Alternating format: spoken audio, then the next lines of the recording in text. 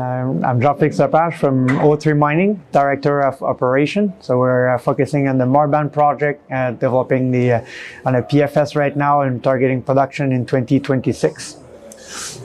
Welcome aboard. You're deputizing for Jose, who's needed elsewhere. Nice to meet you. Nice to meet you in person. So, Director of Operations. What does that mean? It means a lot of things. So it means not geology. Right. You make things work. So kind of a country manager for Abitibi, if you will. So basically, our coordination of all the activities that we have, and also the technical studies. So I'm kind of a study director at the same time. So. Right. We know the PFS is coming up soon, Q3. I'm told reliably by Jose. What are the big components or important components to you that you've been asked to deal with, and what's important to the company? So you remember that we had a PEA back in 2020. So since then we updated the resources. That was the first step towards the PFS. We published that early this year. We now have 2.3 million ounces of measured and indicated. So now that's the base of the PFS. We also did a bunch of trade-offs to optimize the concept of the project. First one is around the tailings. So the PEA was a big tailing dam, a big setup. So now we have a new concept where we have a starter dam for the first 5 years, and then move to the smaller pits that will be mined in the first 5 years. So that's the first big change. Second one is the trade-off around the recovery at the mill. We have indication from the lab test that it's a better indication than what we expected at the PEA, and also a few trade-off at the mill, targeting a smaller grind and also a CIP circuit instead of a CIL. So expecting an increase in the recovery. And the last big step change is coming from the throughput, with 4 million tons a year. So around 12,000 tons a day at the PEA. Now we increase that by 50% at 6 million tons a year, 17,000 tons a day. So the production profile will go up, as you can imagine. Yeah, okay. So these are big moments, right? PFS is really important because it's the first sort of real meaningful economic study. PEA plus or minus 30% variance on that typically, and not too many people give it credit. And those are three, well, quite serious upgrades there. But talk to me about the future of this company, because one of the big accusations thrown at this company was that it was just so far away from being in production. It's not of interest today. And it's despite the market had a little bit of kind of resurgence recently, people are starting to understand the story, and as the end point is a little bit closer, etc. But when you say, I'm kind of keen to understand how you envisage moving this forward. You've talked about some of the optimization stuff that you're focused on, but for the company, what's kind of big moment things are going to change the market's perception of this from being a maybe to a should be type company? So as you said, the PFS is really important because it gives credit to the project. PEA are not well understand, or the confidence in PEA have been low in the market. So bringing that, de-risking the project through the technical studies, but bringing that to production isn't only the technical stuff. It's everything that go with it. So we're also working on the environmental baseline. So we'll be done with that this year. So we've been kind of ahead of the timeline on the baselining, and then next step will be the feasibility study in 2023, and then we can combine the baselining and the feasibility study to do the impact assessment. So basically, when we are talking to production in 2026, all the different steps, the technical stuff and the environmental and the permitting are all weighed in that schedules. EIA is kind of, it's a funny one. Right?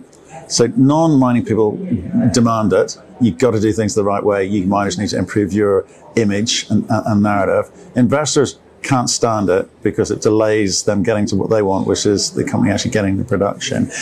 What's the reality on the ground in Quebec? Because this is a Quebec conference. We've seen a few of the government bodies here. We've seen a lot of the institutional guys here. What kind of support do you get from that? So I mean, the different agencies that are involved in the process are quite open on what they required. So we're already in discussion with them to understand the process, so the specifics that we will request. So even before starting really the process itself, we know what's coming, and we're in open discussion. It's quite clear that the requirements and the steps that we need to go through. So it's so the risk of being a new request or new big change in the process itself from here until production is really low. So basically, we know what we will need to do. And how long does that process take? Not for you, but after you submit it. It's a work together process. It's not like we do something, we send it to them. So we share the document as we built it, so we can integrate their comments and we can integrate everything before we submit a final submit. Okay, on the PFS, you've talked about upgrading important components there with your 2.3 million measured and indicated. It's a nice size here, but Jose's always talked the big game about the potential scale of this thing. So I get the PFS is really, really important, and the market is definitely looking to you to deliver that. What's happening in the background in terms of scaling this thing up? So there's still exploration upside around the pit. So we still have 4 drills at Marban right now. 2 that are drilling really close to the pit, so really extension of the pit themselves, and also on the same trend elsewhere on the property. So there's still that exploration upside is still there, but at this point we don't need that upside to move towards the technical studies and to move towards the permitting. No, but at the same time, these days we're seeing a lot of M&A activity going in the marketplace. But the big guys are looking to, fill up some of their resource and reserve numbers. Mm-hmm. And again, Jose, like every good CEO, is talking the game of getting this thing into production themselves and yourselves. But you've also got to make yourself look pretty, right? So the amount of meters being drilled, will matter. So what are you aiming at? In reality, that game of M&A and what the major are thinking, it's not under our control. So what we can control is making sure that we're progressing in a disciplined way. So even if something happened in the future, it will be de-risking the project for us. And even if the one way or the other, we can bring that to projection in 26. That's the thing about the exploration. So we can discover, we can increase the resources.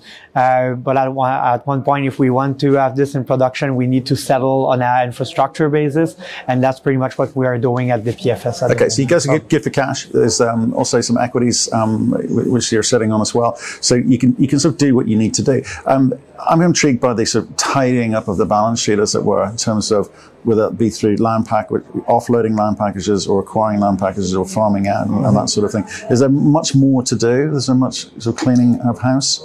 There's around the property itself.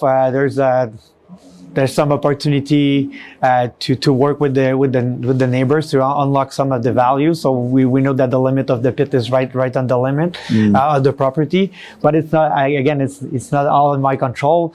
I'm focusing on what we can control, and that's improving the economics through and de-risking the project through the technical studies, and also by everything around that. So we talked about a lot for the technical study in the last few minutes.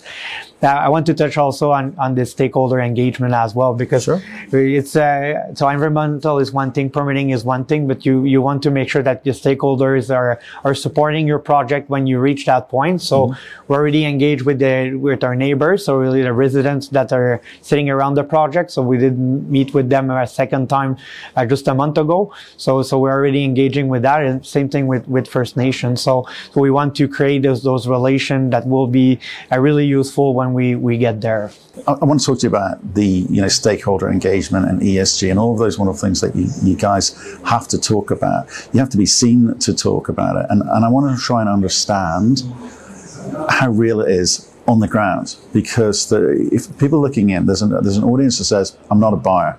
I'm not a buyer of all of this. Just get on with mining. And there's another audience that says, you guys need to up your game, and it is important. You must do it properly. I mean, tell us about the reality on the ground. What happens if you don't do these things?